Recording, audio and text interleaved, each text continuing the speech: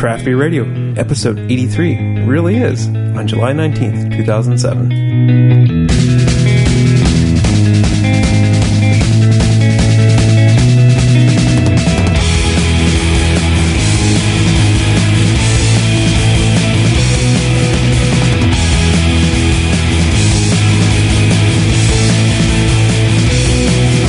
Craft Beer Radio, the show dedicated to craft beer and the craft brewing industry. I am Greg Weiss. And over here, this is Jeff Baer.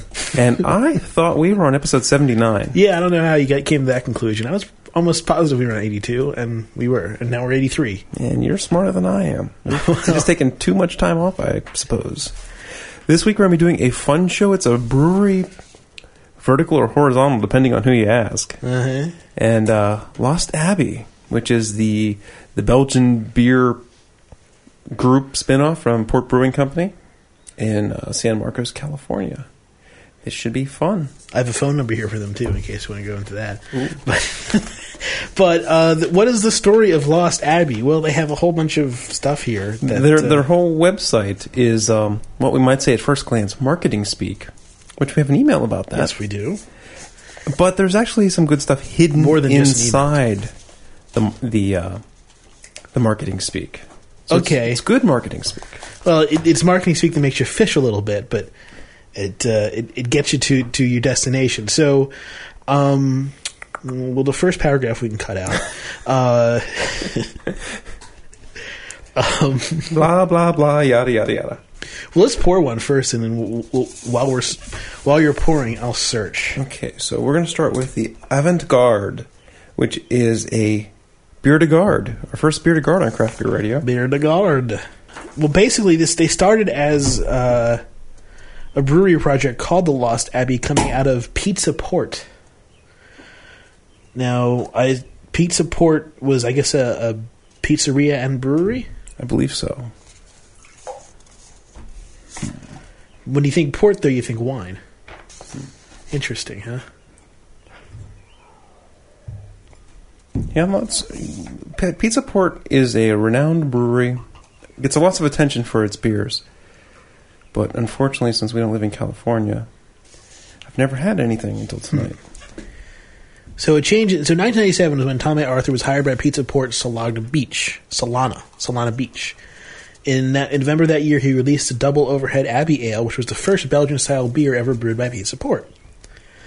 Series of overhead ales was developed, and many other Belgian-inspired beers soon followed. Tommy gained a reputation in the brewing industry, and eventually he formulated a plan to bring the beers to a wider audience, and decided to go off on his own in 2005 to form a new brewery. And there you go. I think that's pretty much the story. That was Greg taking out all the colorful writing that they took hours and hours to put onto the website. But you can read it on the website if you want to. It's at docs.google.com/ I assume it's Lost Abbey, right? Yeah, lostabbey.com.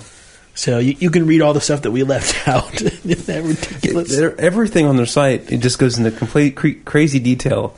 The beer descriptions we'll be reading in a moment are like on the abbreviated. If you go to show the full story, it gives you like the entire biography. It was a late Thursday afternoon, and I had a pastrami sandwich and decided to have, to brew this beer. So this is the Bière de Garde. Now, what is a Bière de Garde? It's a French style. It is similar to a Saison. There'll be some of that wild type character to it, but typically they come across as a little sweet, right? More fruity, I believe. Let's see. There should be kind of a toasted malt aroma and a slight sweetness, malty to the flavor. It's not like we're really speaking from experience, because I've only had one other Bière de Garde, and that's been the Bière d'Art from Heavyweight, which is another American one. So don't have a huge pool of experience to draw from for the Bière de Garde. Well, like we said, this is their Avant-Garde from Lost Abbey. So this is 7% alcohol by volume. You get some of that Belgian candy sugar aroma with some maltiness on top, and the color is kind of a golden straw. Yeah, the aroma, I was getting some kind of fruity and earthy mixed together, but I really can't dial in on exactly what it is. And the flavor, which I just took a sip, it's a light body, highly carbonated, nice fizzy beer, something Greg's probably enjoying a lot. Has this It's got a healthy alcohol bite to it. Yeah, this bite. It's got, and the alcohol bite is really hitting right in the front of your tongue, and a little penetrating in the back of your tongue a little bit too, and it's kind of surrounding this malty kind of sweet flavor. But that alcohol bite's very prominent in this one. And then the aftertaste is, I want to say, bitter, but not hop bitter. It's really hitting salty bitter. It's really hitting the back of my tongue. It's really laying on it hard. It's not sour. It's an earthy flavor. Yeah, I think I don't know. I'm just like, what is that? But to me, it just seemed like it was a bitter, but a completely different kind of bitter than what you expect when you're drinking beer. Maybe a little biscuity in the back there. You know what? I have had another beer de garde on the list here. They mentioned Oro de Calabaza from Jolly Pumpkin Ales as a beer de garde. I had that one on New Year's Eve, amongst many other beers, so I don't have a very clear memory of that. I have no idea what it actually tasted like. This is malted with 2-row honey malt and port custom toast, which is made in the pizza ovens at Pizza Port. Wow, that's pretty cool. Yeah. Hopped by German Brewers Gold. Streisspalt. Streisspalt, is that how you say that? Yes. And Czech Zotz. And yeast is house lager strain with hybrid fermentation at ale temperature. Okay. That's interesting. So that explains some of the flavors that I'm getting, some of the back-end flavors, kind of what we were talking about, earthy and that.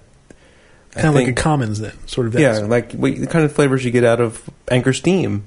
There's some of that in this beer behind all the crazy Belgian stuff. And it makes a little more sense.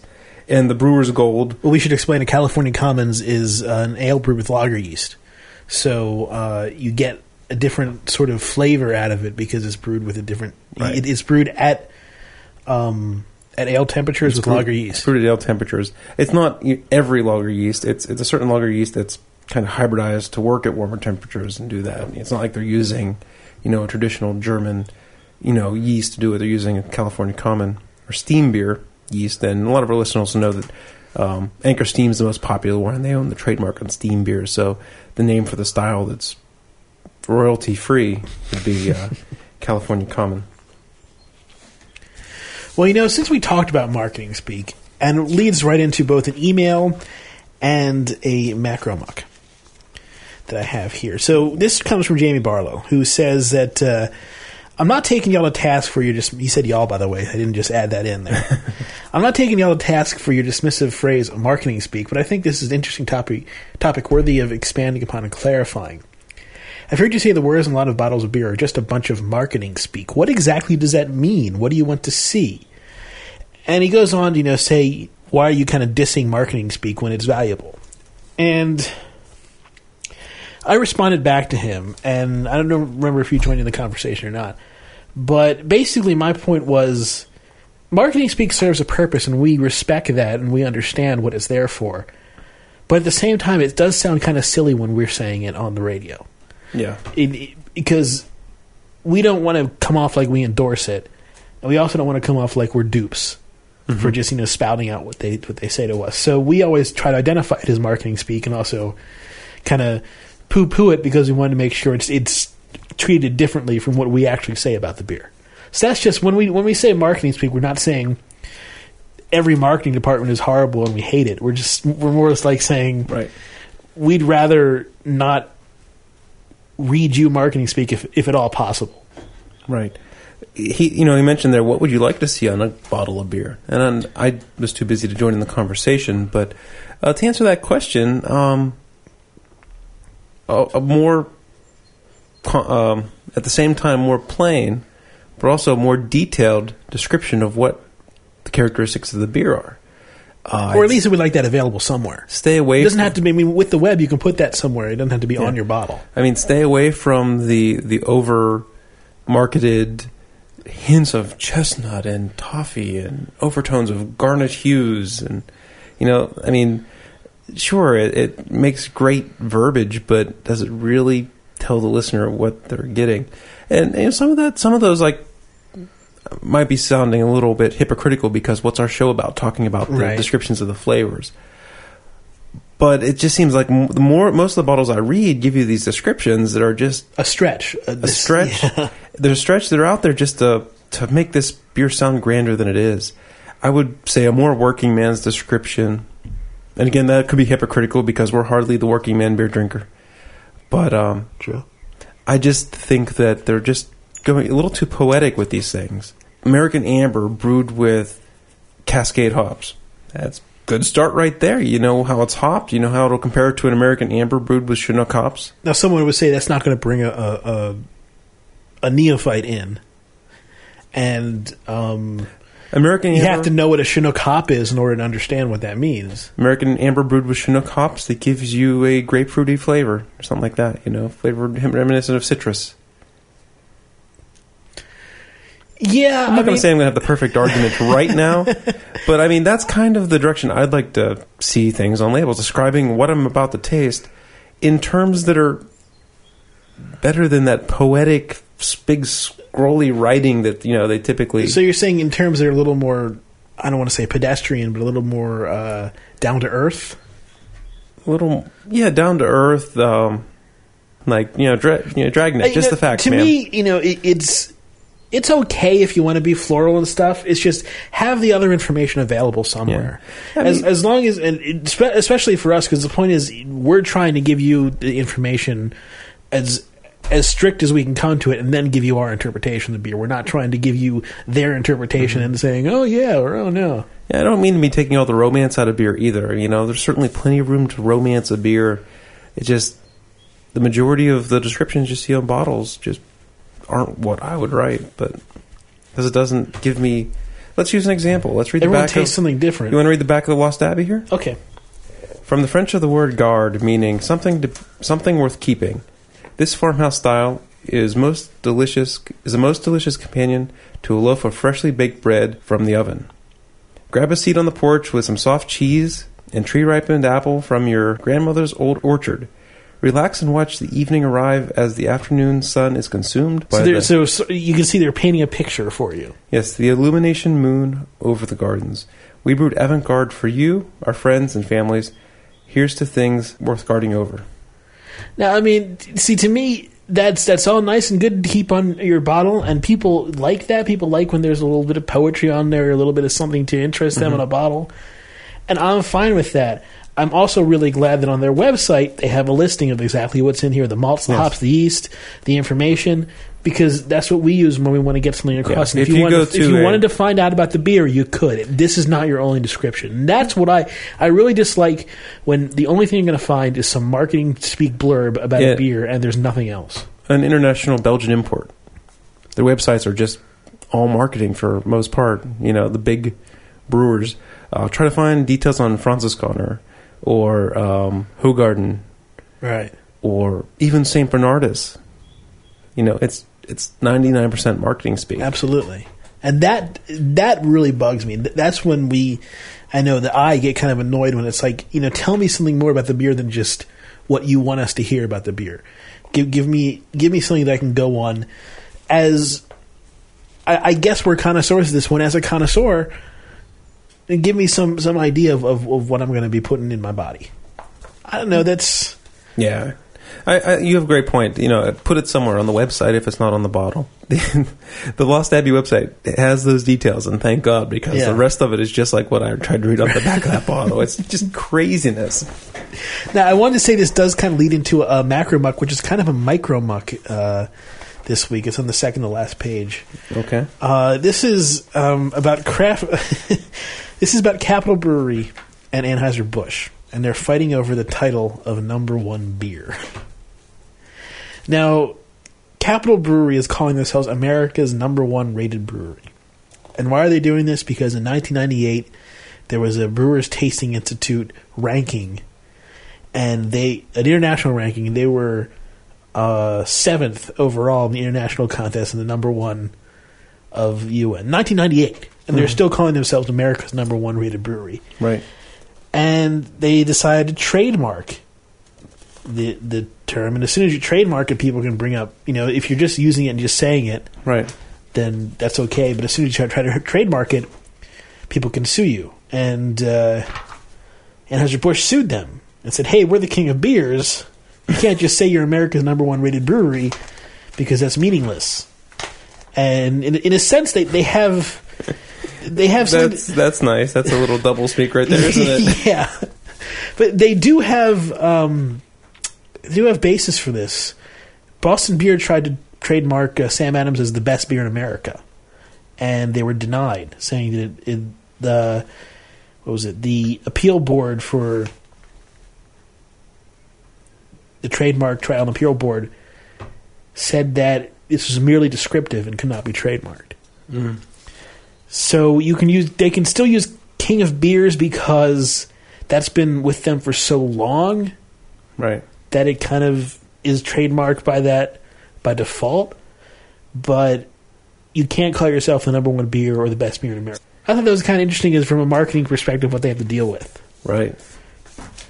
So they answer their phones the #1 Capital Brewery, America's #1 rated brewery, and it's like, I don't know if I've ever had stuff from Capital, but I looked at their stuff on Beer Advocate, and they're not really rated though that high. I can't name one thing they make. I think I've heard of them before, but yeah, they're. And I don't want to diss them because, like I said, I've never tried their stuff, and they are in Milwaukee, and Milwaukee is a beer town. Mm-hmm. So let's get back to the avant-garde here for a second. It's warmed up a bit. I need to pour a little bit more. I've just about finished my glass. It's hot today. Yeah, it definitely is a hot one here. Thunderstorm cold front was supposed to blow through. It got more humid and hotter. Low pressure zone didn't do anything. I'm getting a little bit of apples, maybe pear somewhere in there, and it has almost like a little bit of a winey character to it too, like a like whiny, like wah. Yeah, I just hear it through the mouth of the bottle there. A little bit of vinous, almost something you get out of like a Kolsch or something like that. Reminiscent a little bit of that flavor in there as well. I'd say you're right. I like your description of apple. There's a little bit of an appliness and a peatiness.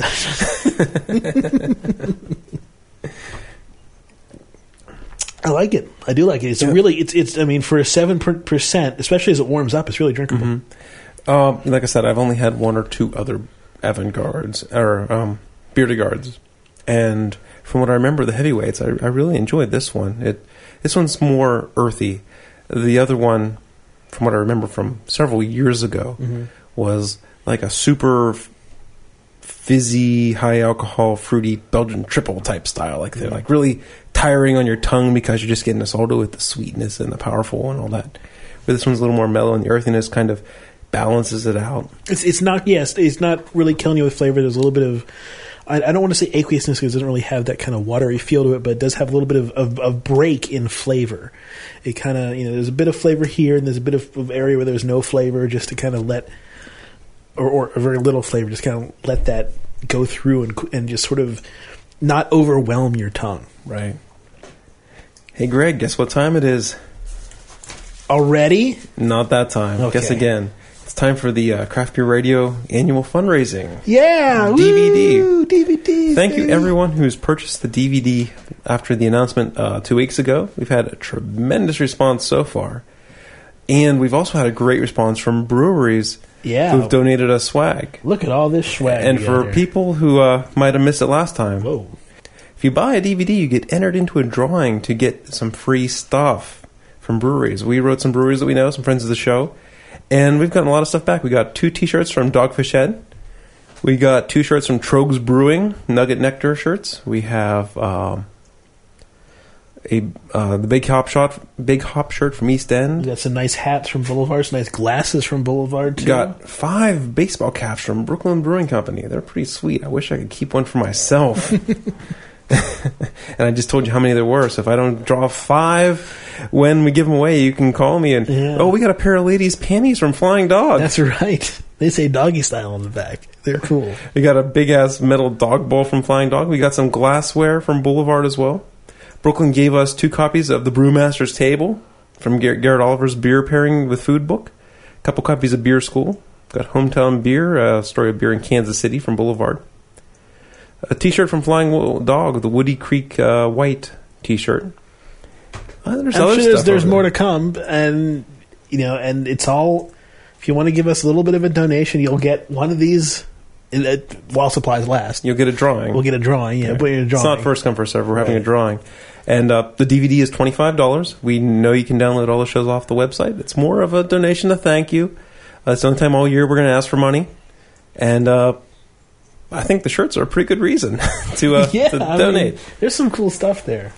Yeah, and if you're interested in the Flying Dog ladies' panties, put a little note with your order so we can, because I'm not sure who we give that to. There's been no women who have bought the DVD yet. Right. Maybe someone's girlfriend would like them, or wife, I don't know, daughter. Yeah, that'll go well. So you can go to our website. At the very top, there's a link where you can go onto PayPal and then send your money to us. And give us your money. Oh, and if you're a brewery out there, or if you have beer swag, and you would like us to mention you, promote you on the website, talk about you right now, next week, email me and send us the stuff you want to give away, as little or as much as you want to give. If you want to give us a truckload of T-shirts, that's fine. If you want to give us one T-shirt, it's great too. I wanted to bring up this email from Heath. He says, first of all, Jeff, congratulations on the new baby. I'm sorry to hear about the impending end of craft beer radio, he says, kind of as joking. I don't think it's going to end just because Jeff has a baby, but you never know. Yeah, I'm not planning on it. I'm going to do everything in my power to keep it going. I want to thank everyone who sent me email this past week. It was pretty cool getting all the congratulation emails from everyone. So thank you, everybody.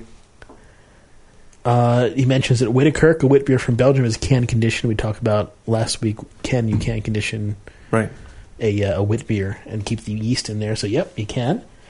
And then he says, Greg, you're starting to use the phrase, it is what it is a lot, and it's really annoying. Maybe it's because that's what a lot of management types are using where I work when they're giving your concerns the brush off.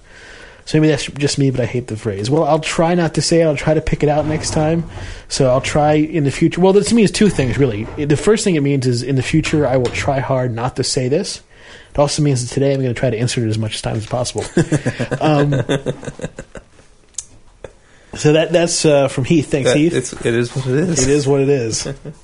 Okay, let's move on to the next beer. We're going to do the Red Barn Ale. Red Barn Ale. These beers were all sent in by listener Mike from San Diego. So thank you very much, Mike. You are the man. So this is going to be a Saison. Jeff, describe Saison for our listeners. Saison is what we call a Belgian farmhouse style. Typically brewed in the winter and spring for drinking throughout the summer when it's too hot to make beer. It's a light straw-colored beer. I love this style of beer. Has a lot of those earthy flavors we were talking about. Has a little bit of Belgian wildy funk in there. I just think it's a great combination for a beer. And for summertime, it's a good drinker. Can't go wrong with summertime beer and a little Saison to do you right. This is 6.7% alcohol by volume, malted with two-row and flaked wheat and flaked oats. Interesting combination there. So, go ahead and finish. I'll bring it in. Okay, hops are Phoenix in German Tutnang. The yeast is a Belgian Saison yeast, and it is mixed with some adjuncts here: dextrose, ginger, orange peel, black pepper. Holy smokes. And grains of paradise. Wow. Okay, so this is going to be some interesting flavors, I think.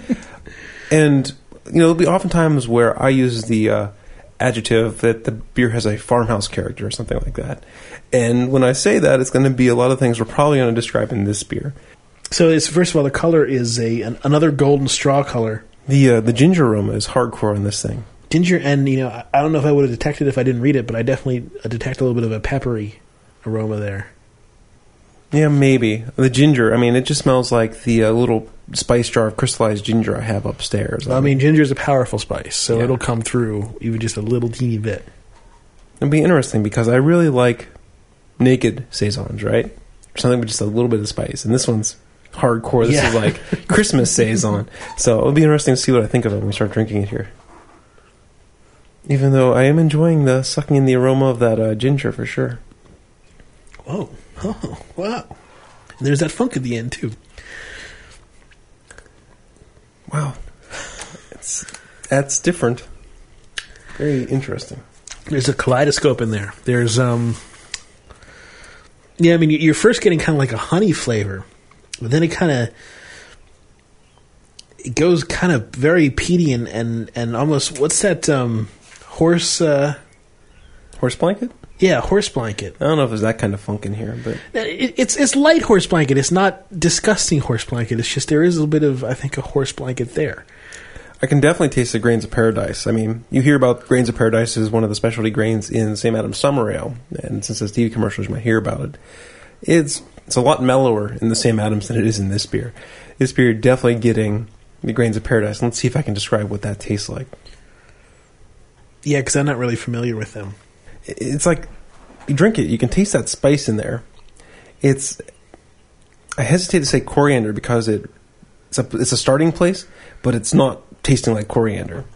From coriander, I'm going to go through a lot of this beer trying to pick this color out because I have to take a sip and I forget it. If you blend coriander and anise, that's an interesting combination. Take a sip and see if you can get that. Or if I'm completely crazy. Yeah, I mean, I can pick out those two flavors. They're not quite distinct. They're kind of they're kind of married. And but that flavor you're tasting there. That's from the grains of paradise.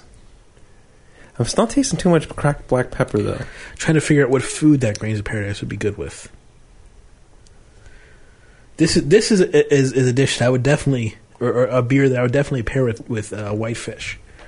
If I was going to pair it with something, I'm thinking some sort of cod or catfish or something like that. This in the blackened catfish might be really nice. Really? See, I'm thinking more along the lines of pork or rabbit or something like that. Pork would have to be done right. Done really light and tender. Or rabbit. Really? Yeah. Rabbit. Yeah.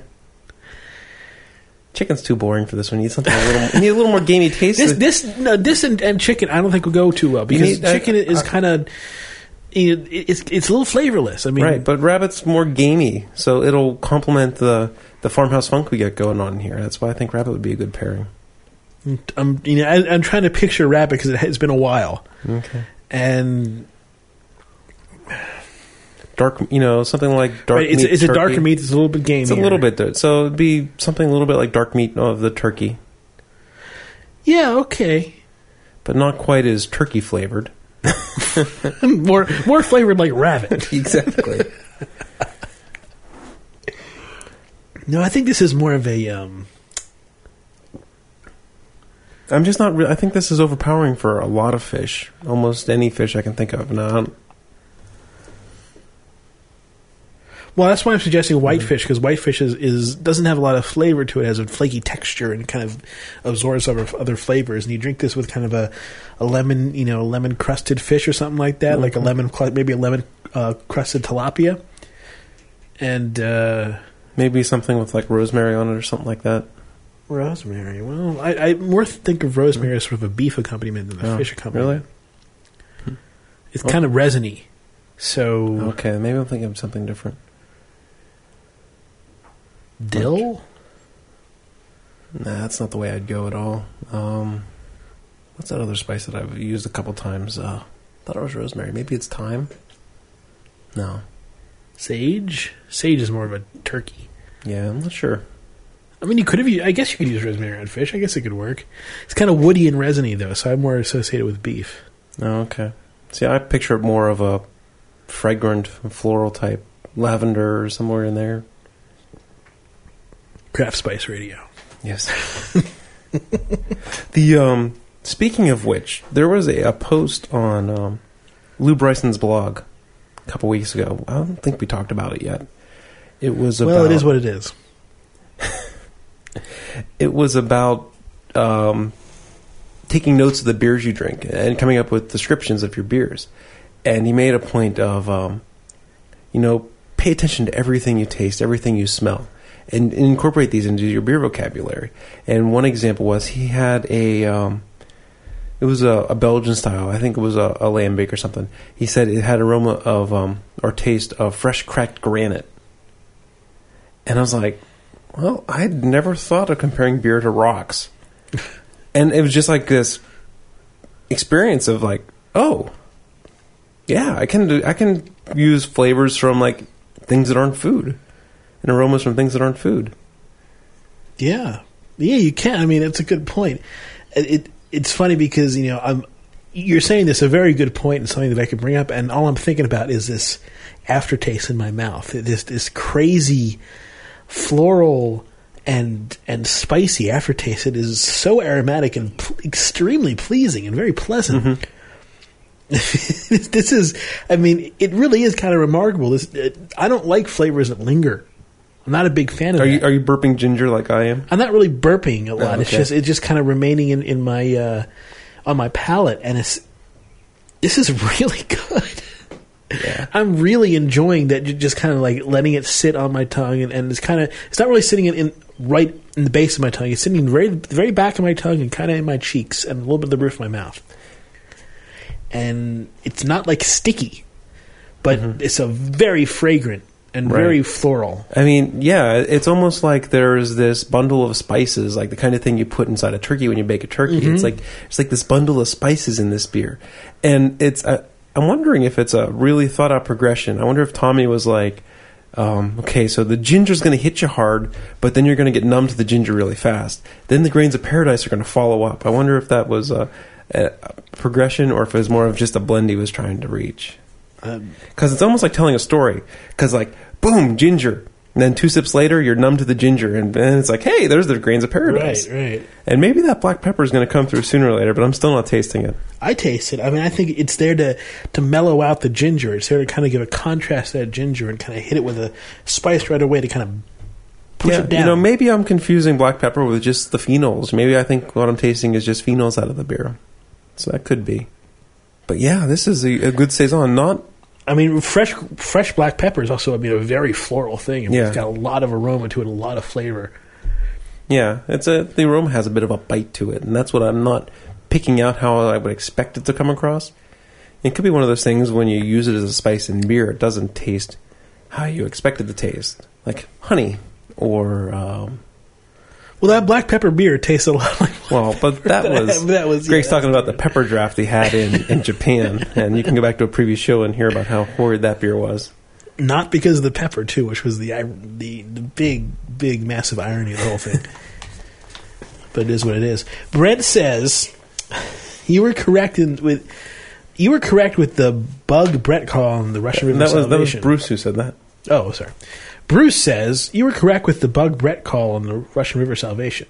I've had all the batches, and the 03 had a bit of Brett in it. I contacted Vinny, and he said, long story short, a bit of Brett mistakenly made it into batch 03, which is what we had. Like he said, we had it. I loved it, and I'm holding out my remaining bottles till I develop a bit more Brett character. Yeah, it was very interesting, because I mentioned it. I thought all the Asians were funky beers. And the description was, hey, it's just brown ale. And then we drink it, and it's funky. Yeah. So, Bruce, thanks for that info. That's great stuff that you wouldn't get anywhere else. Except for our great listeners at Craft Beer Radio. Who should buy DVDs? Speaking of great listeners and great fans and people helping out the show, the new issue of Draft Magazine is on the shelves. Draft Magazine, he was on the cover there. Rusty Wallace. Who retired NASCAR driver. See, on this episode, we have All-American issue. On this episode? Yes, on this issue, which is the July-August 07. 137 domestic beers. They go through and have a ton of beer reviews in this one. America, the Beer Tiefel, a regional look at the United States brew scene. America. And so each region is written by a different author. So we have several people that have been on the show. Don Russell wrote the Northeast section. He hasn't been on the show. I'm not exactly sure what Don does. I'll have to look that up. Randy Mosher, the guy who writes Radical Brewing, does the South section. Interesting. Midwest is Bob Skilnick, the guy we had on about the history of beer brewing in Chicago. Bob Skilnick, good guy. The Rockies and Pacific. Pacific Brew News is very own Rick Sellers. All right, Rick. His journalistic debut. He got 2.5 whole pages. Good stuff. There's the Craft Beer Radio ad in it, so thank you again, Draft. Everyone who wants to subscribe to Draft Magazine, go to our website. There's a link there. Is there still a link up there? No, there's not. I'll put the link back up. There you go. There's a link there to get a discount, so you can get the subscription for $7 off the retail price, I believe. they have a bunch of reviews. They have reviews of cream ales in here, which I found interesting because cream ales typically aren't styles of beer that I really care for. The last time I remember my dad used to drink Genesee cream ale, and It's an 88. yeah, I remember liking it. And I remember that's a beer, one of the only beers that I absolutely loved in a mug. Okay. Like, one of those beer mugs, the thick, big beer mugs that I don't think really give you a good taste of beer like a pint glass does. But in a mug, that Genesee with that alcohol and that kind of really interesting sour. Oh, it's kind of sour, but not really. To follow up the Genesee is something to make everyone jealous. Spotted Cow from New Glarus, which I know him, but the people in Wisconsin, it's 95 for cream ale. I got to try some Genesee again because I do remember actually really, enjoying that. And that was one of the beers I had when I was... Well, I don't want to get my father in trouble here, but he'd give me little sips of beer when I was a little bit younger, a little bit below beer, full beer drinking age. But I think that was okay because it was under his supervision the whole time. So another good episode of Draft Magazine. I definitely think it's worth subscribing. There's an article here about Monk's Flemish Cafe, Monk's Cafe Flemish Sour. Monk's Cafe is a brewery or a bar out near Philly. We got a bottle of this. It's brewed by Brouwery van Steenberg, which I think does St. Bernardus for this, and it's a Flanders Red. Really? Gotta give that a shot. I mean, when I think of Monk's Cafe, I think of Seinfeld. Okay. Isn't that where they went to? I don't know. To eat, they went to Monk's. I don't know. I don't know either. Oh well. And the interview with Rusty Wallace, well, it is what it is. Nice, very nice. Jeff's getting into the play a little bit. Yep. Gonna toss that around a bit. All right, so that was the Red Barn Ale, the Saison, which was just tremendous. I love it.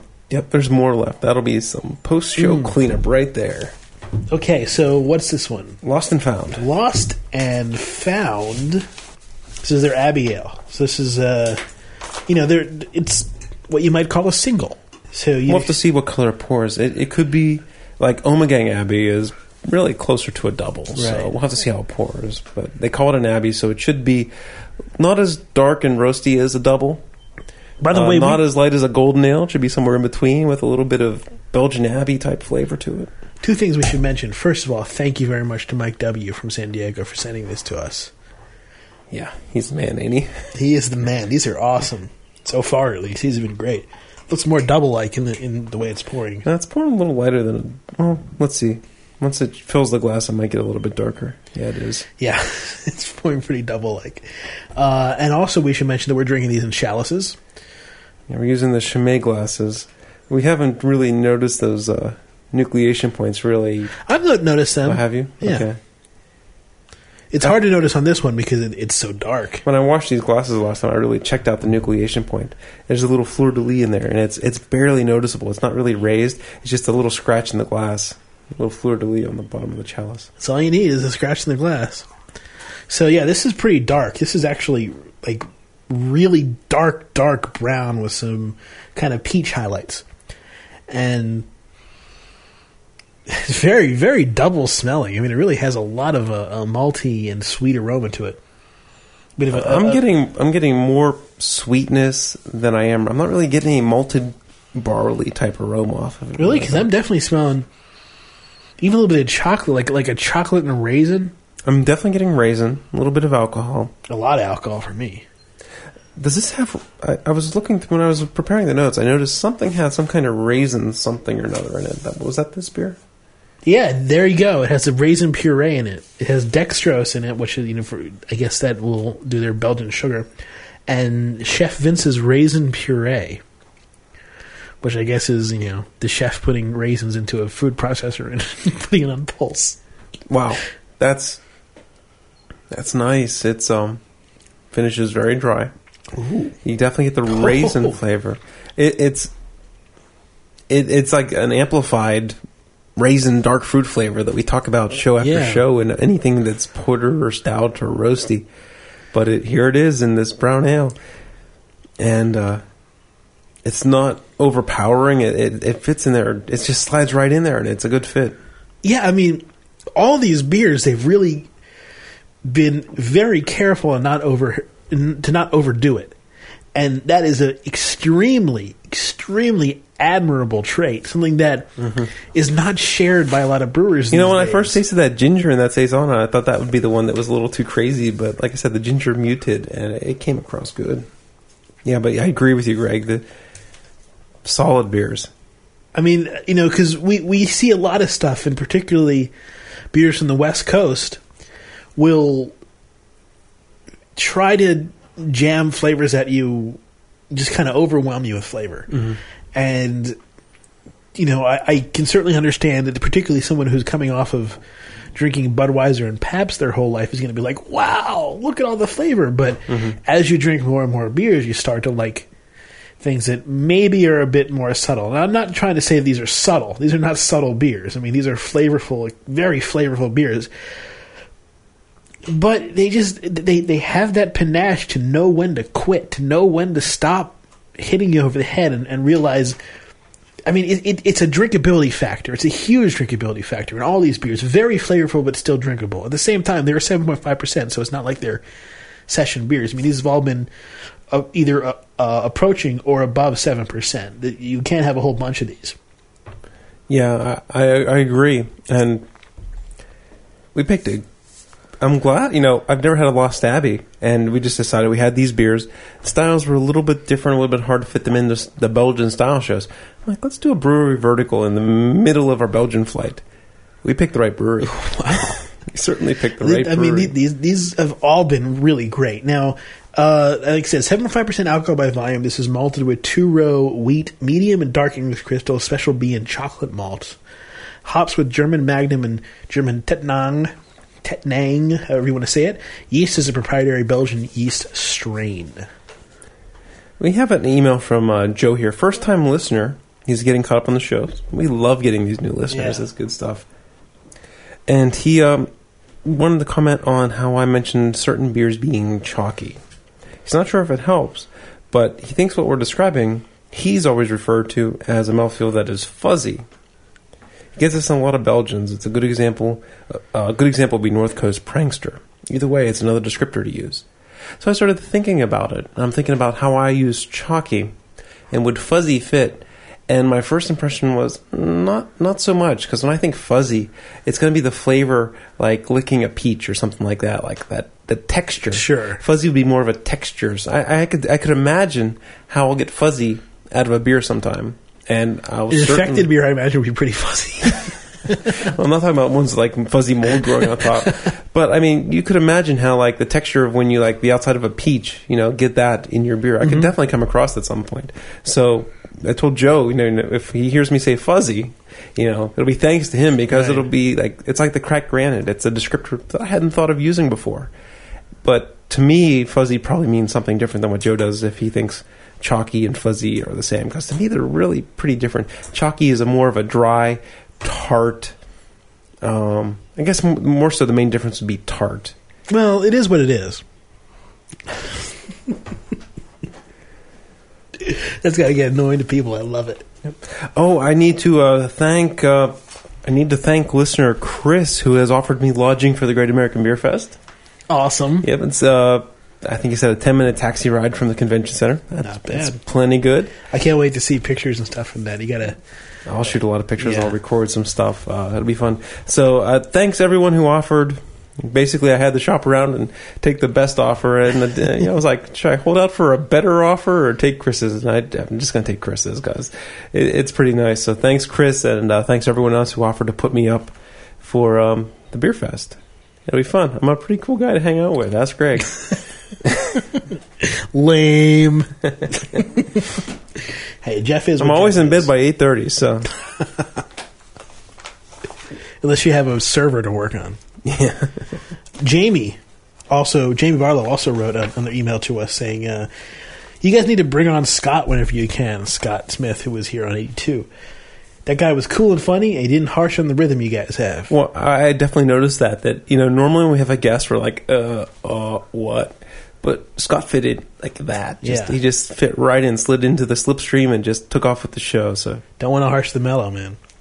He also says, "I feel with you on the smart." I feel with you on the smoked beer, Greg. The first smoked beer I had was about 15 years ago, and it was awesome. Like a smoked sausage beer, a perfect balance. Lots of what I've had since then is like drinking liquid smoke. Effing nasty. It's hit or miss with me, too. Mostly miss. Yeah, I don't know what it is. It's like all of a sudden, at least that night, I couldn't take the beer at all. I couldn't take the smoke flavor. Yeah, I mean, I was definitely surprised at your reaction for a couple beers where, like you said, it had initiated your gag reflex. I'm like, really? I mean, because it's not like you're a guy with like a finicky stomach, I know.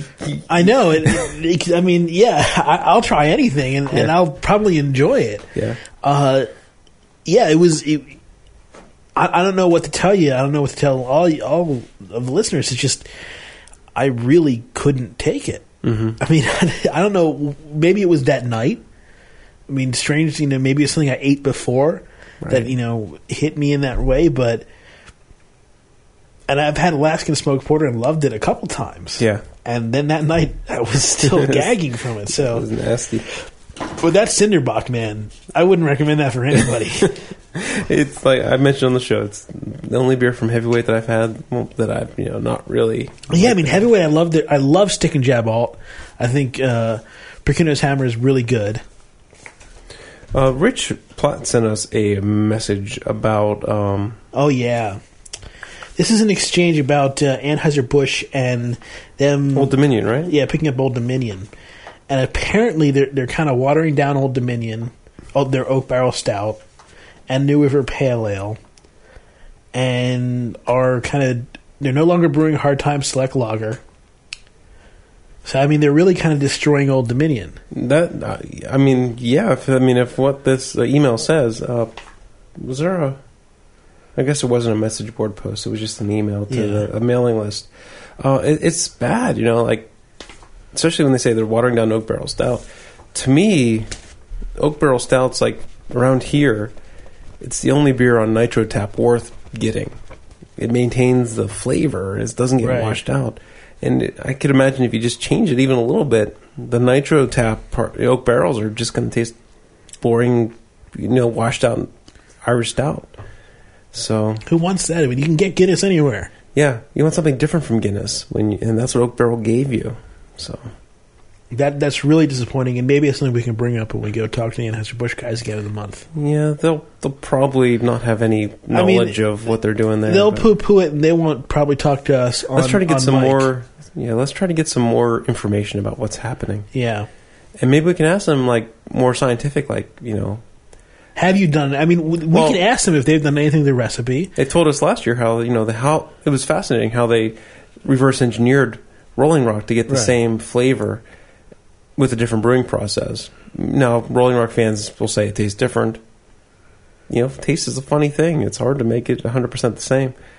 But why would you try to change Old Dominion to make it, in air quotes, more profitable, more shareholder friendly, stuff like that. When you buy a craft brewery, isn't it supposed to be about the flavors? So their argument will probably be, we don't think the beer has been compromised.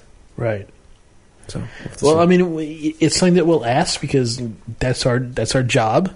That's why we're going there. We're not going there because we're shills. We're going there because we're journalists. At least that's the idea. That's the idea. So actually, we're a couple guys who do a beer podcast that are lucky enough to. Don't tell anyone. But let me go back to this. Which one is this? Is the Lost and Found? I mean, when you first sip it, you think, okay, a lot of flavor here. It's good, but I'm going to get overwhelmed by this. But then it just fades, and it finishes so clean. The raisins in there, it masquerades as an oxidized double, but it doesn't have any of the bad characters you get from oxidized. Right. It's kind of the good part of oxidized. Yes, it's got that's exactly that's such a great description because it has that front kick kind of sherry like, but then the alcohol doesn't overwhelm you and doesn't lay. It doesn't lay there and just kind of and then finishing cardboard. Yeah, and it oxidizes. It masquerades as an oxidized double. Wow, these guys are great. As the beer warms, you said that I'm starting to think that the power on the raisins is getting a little bit stronger in proportion to the beer. because as the beer warms, more flavors coming out, and the raisins are coming out at a higher percentage than the rest of the flavors. So actually, as it warms, I'm not as hot on it as I was when it was cooler. It's not like it got that much cooler. I mean, it's been out here for about an hour, so I'm just saying it is what it is, Greg. It is, it is what it is. This is how we treat our fans. We want them to give us DVDs. Yeah, pay us for DVDs. We'll annoy the hell out of you. Here's a news report about where are the Texas craft brewers. Apparently, there's a lack of craft brewing or craft brewers around Texas. I mean, there's Shiners, right? And there's brewery restaurants like Covey and Fort Worth. But there's really a lack, and the question is, it was posed to the Brewers Association, Julia Hertz, who was a marketer. More marketing speak, right? Well, no, I've talked with Julia. Brewers Association, they're a trademark for craft beer. Right. So they'll definitely do the marketing thing, but they're doing for the best possible person. So, but she said, well, it's really two factors. One is, the heat. The heat makes the environment less conducive to stronger beers.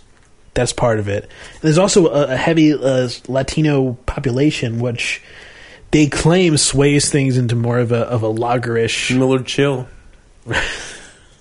lagerish perspective. I mean, I don't know if you can say, oh, well, they're Latino, so they don't drink their beer. They don't drink good beer. But that just seems a little bit silly to me. It's like, it's a borderline racist. Yeah, a little bit. Right? Yeah, I mean, it's interesting. The heat, it's a big thing. Basic Brewing Radio. James is back after his vacation, and I'm obscenely behind. So we're never going to catch up to him. Oh, I'm obscenely behind on listening to podcasts. So he probably has 2 or 3 episodes out now. I haven't heard any of them. But he had a listener in India, homebrewer in India, and there's no ingredients over there. He has to buy all his ingredients. International shipping, hops are all dry and ruined when they get there. But it comes in, the whole temperature thing was very apparent in the guy's email. He was talking about, you think in India you don't have huge refrigerators, so he doesn't have room to use a refrigerator for a fermenter. And so he's fermenting beer at like 90, 92 degrees. Way, way too hot for anything. Yeah. Even like a Saison or something. I suppose maybe you could do a Saison that hot.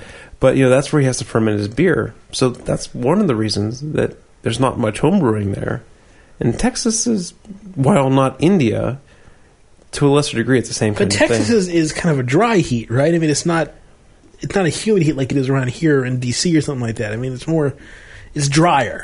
In areas where it's hotter, there's not as much brewing historically. And sure, air conditioning, refrigeration's cheap now, but you know how humans work. It's just slow to adapt. Yeah. And there's breweries in Texas. There's breweries in Florida. There's also a couple laws that prevent Texans. Yeah. I mean, there's a bunch of craft beer laws that make it really hard for a craft brewer to make money. Oh, okay. So, and they go into detail in this article, and you can just search for where are the Texas craft brewers and find this article. But it's interesting from a perspective of some places that may not have a lot of craft breweries, and why don't they? And it is true that you do find a lot more breweries in the colder climates. In general. I mean, then again, you get to the West Coast, and they're everywhere, and it's not exactly cold there. Right. But, I mean, you think, you're Milwaukee. I think it has a lot to do with people being, beer makers settled in colder climates in the United States because it was easier to make beer there, and refrigeration wasn't prevalent in the late 1800s. They stayed there. It became part of the culture. So beer culture is taken off there, and in South Carolina, Alabama, places with these crazy beer laws, don't have the same kind of beer culture, and same with Texas, Florida, things like that. But thank you for reminding me about beer culture. Because I meant to bring this up, and I kept forgetting. But Pittsburgh beer culture has been coming alive. Every new bar, I think I may have mentioned this before, but every new bar really has a whole bunch of taps. Mm-hmm. They're coming out with a lot of taps now, and it's like, finally, we're starting to see Pittsburgh beer culture starting to get past the adolescent stage. Well, it's that, and a new trend that I'm loving is non-smoking good beer bars. Right. Rivertown Poorhouse out in Monroeville. They same part of the chain of the Rivertown Inn where we went to get that one time. Went there on the way back from DC.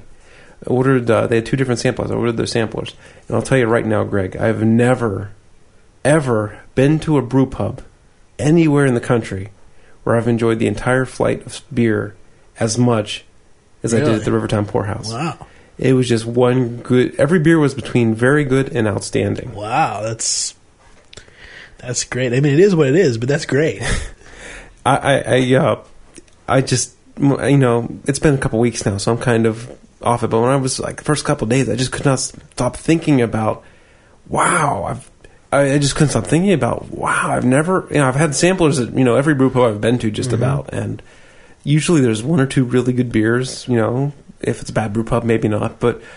Excuse me, I can think of that beer pub that was near where we stayed in Coeur d'Alene that just didn't really have a great beer. I mean, they had beers that were decent, but didn't have a great beer there at all. Right.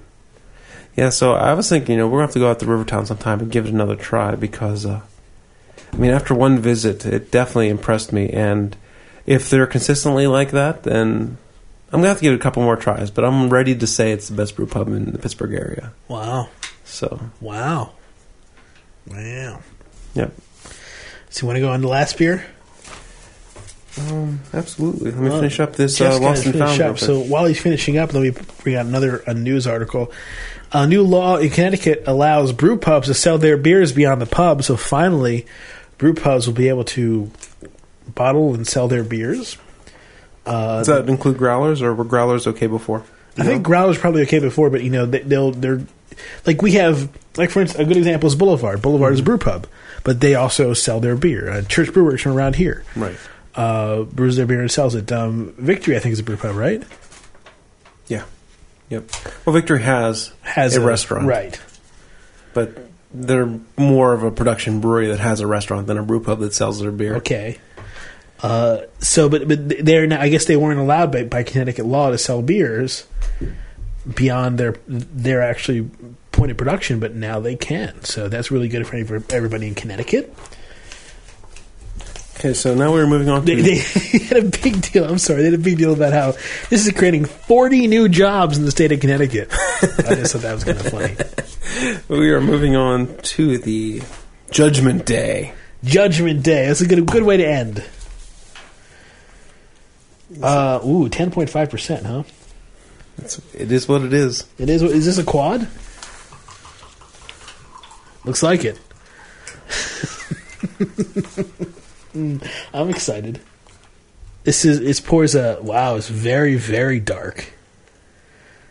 Black with, well, maybe it's a really dark brown. Yeah, when it pours, it's brown. It doesn't pour stout black. But in the glass, it's collective. It's just a hair off black. Very sweet aroma. Cherries.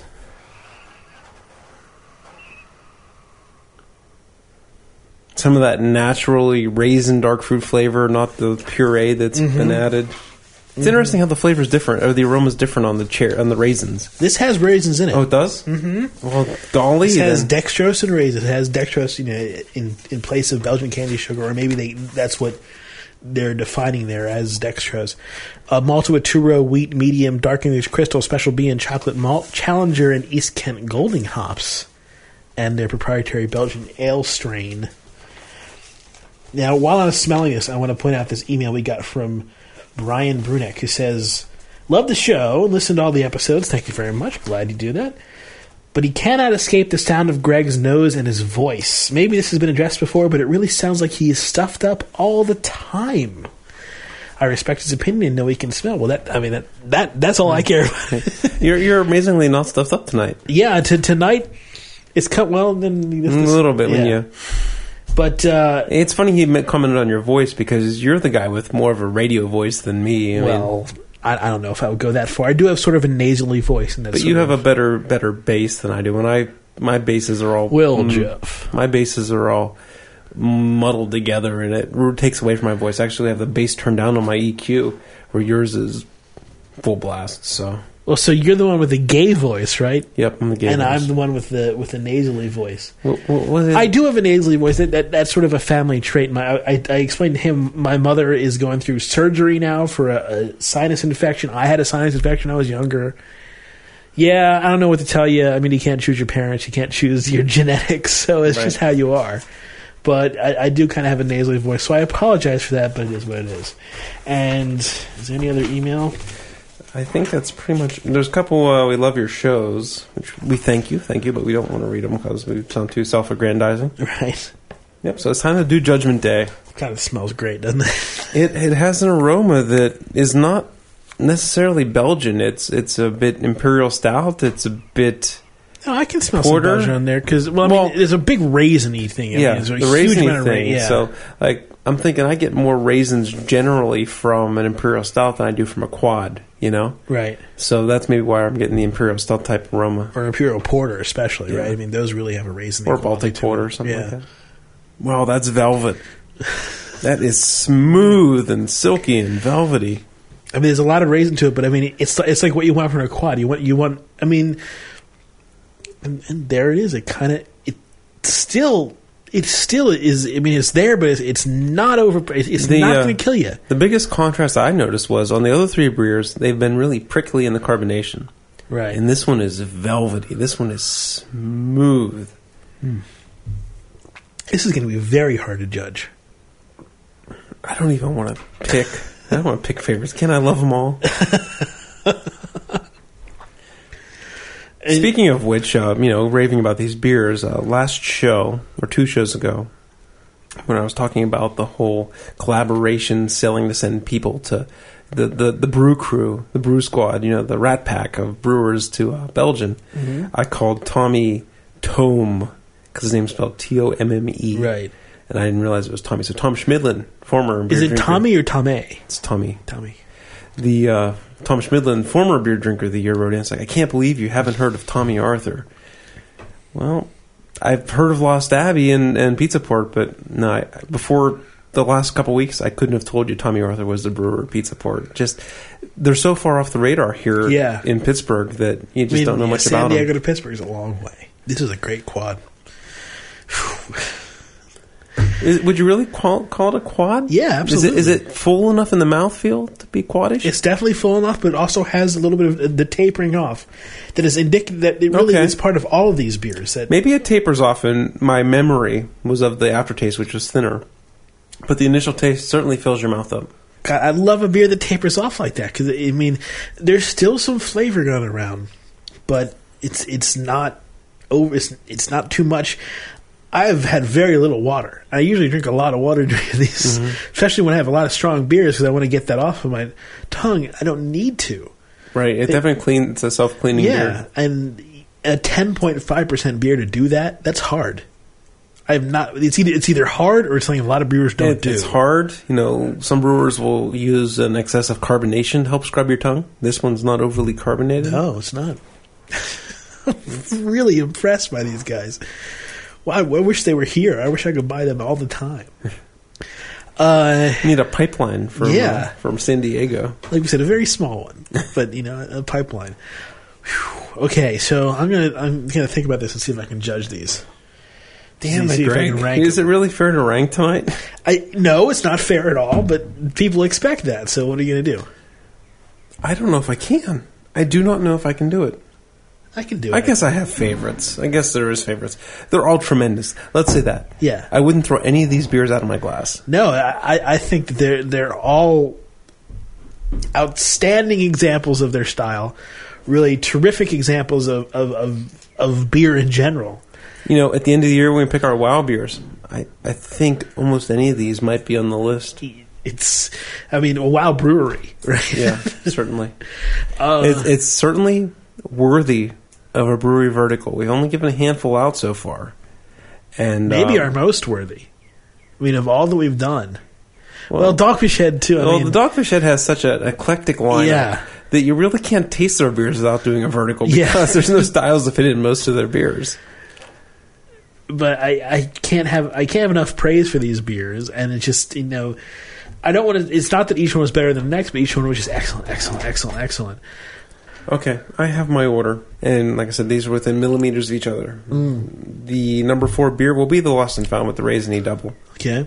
When it warmed up, I thought the raisins got a little too strong. But other than that, I have nothing bad to say about the beer. Number 3 will be the Avant-Garde. Good beer, but just not millimeters away from the other two. Mm-hmm. Number 2, I'm going to put the Saison, the Lost Abbey Saison. Tremendous. You love Saison, so I totally understand that. The ginger, the grains of paradise. It was a flavored journey. It was the biggest journey of tasting a beer tonight. But the Judgment Day is just so tasty. It's a very tasty beer. That I think I'm going to have to put in number 1. It's smooth, and while Greg prefers carbonated beers, I like smoother, less carbonated beers more, so that gives it a point. But I love quads. For the smooth, right. So that's one of the reasons I picked the Judgment Day. And the flavor is just so smooth and round. And, yeah, it's accessible. Like you said, it's not harsh. It's a nice beer. So that's my order. Okay. Judgment Day, then Saison, then Beer-de-Garde, then the Abbey with the raisins. All right, so let's see here. Avant-Garde kind of gets the shaft because after all these great beers, I don't know if I remember it too well.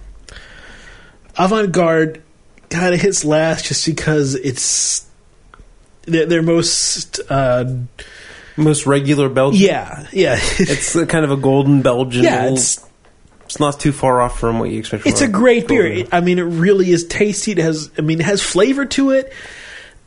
It's a Belgian amber. It's not going to star like these other ones do.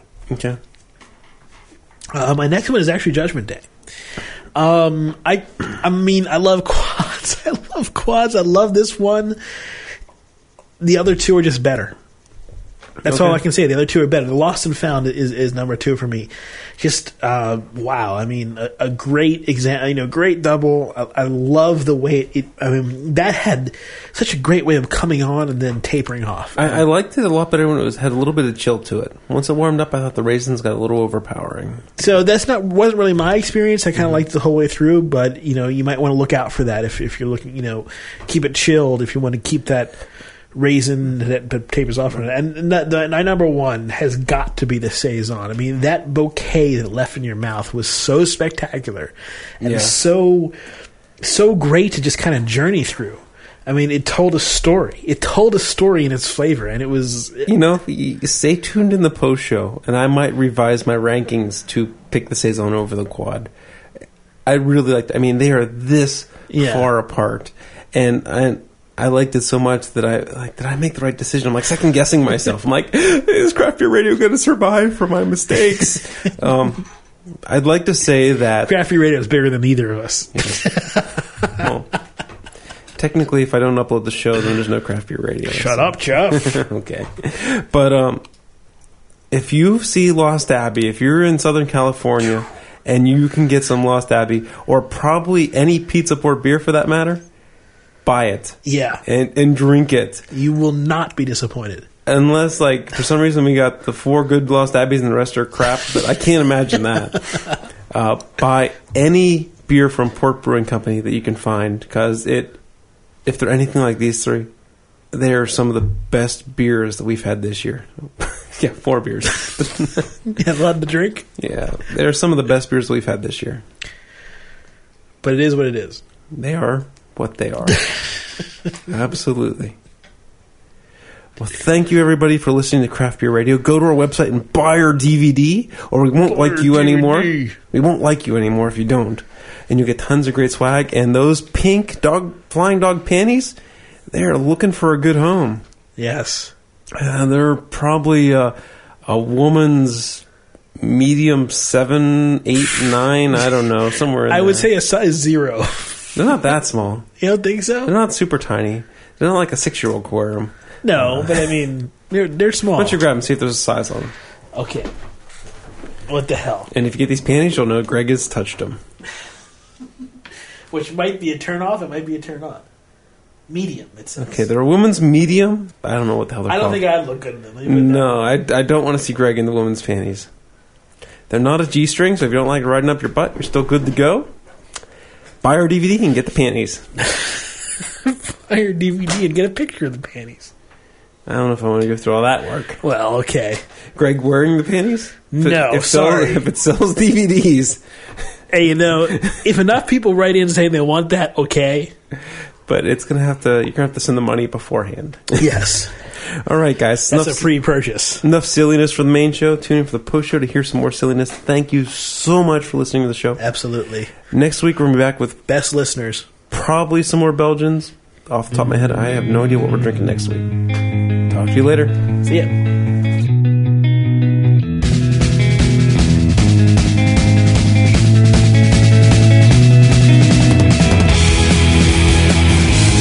That's all for Craft Beer Radio. Send us an email at beer@craftbeerradio.com or check out our website, craftbeerradio.com, for forums and more information. Our music, opening and closing, were Out of Towners by the band Saint Dragon, available from the PodSafe Music Network at music.podshow.com. Craft Beer Radio is licensed under the Creative Commons license. Check out craftbeerradio.com for more information. Party on, everybody.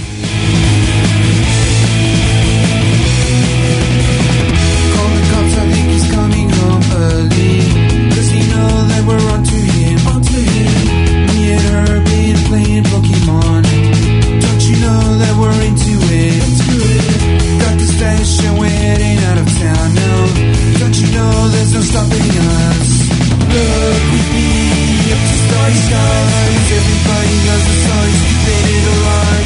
We will find a little place. People believe that we have got from outer space. Promise me you'll never go away. So I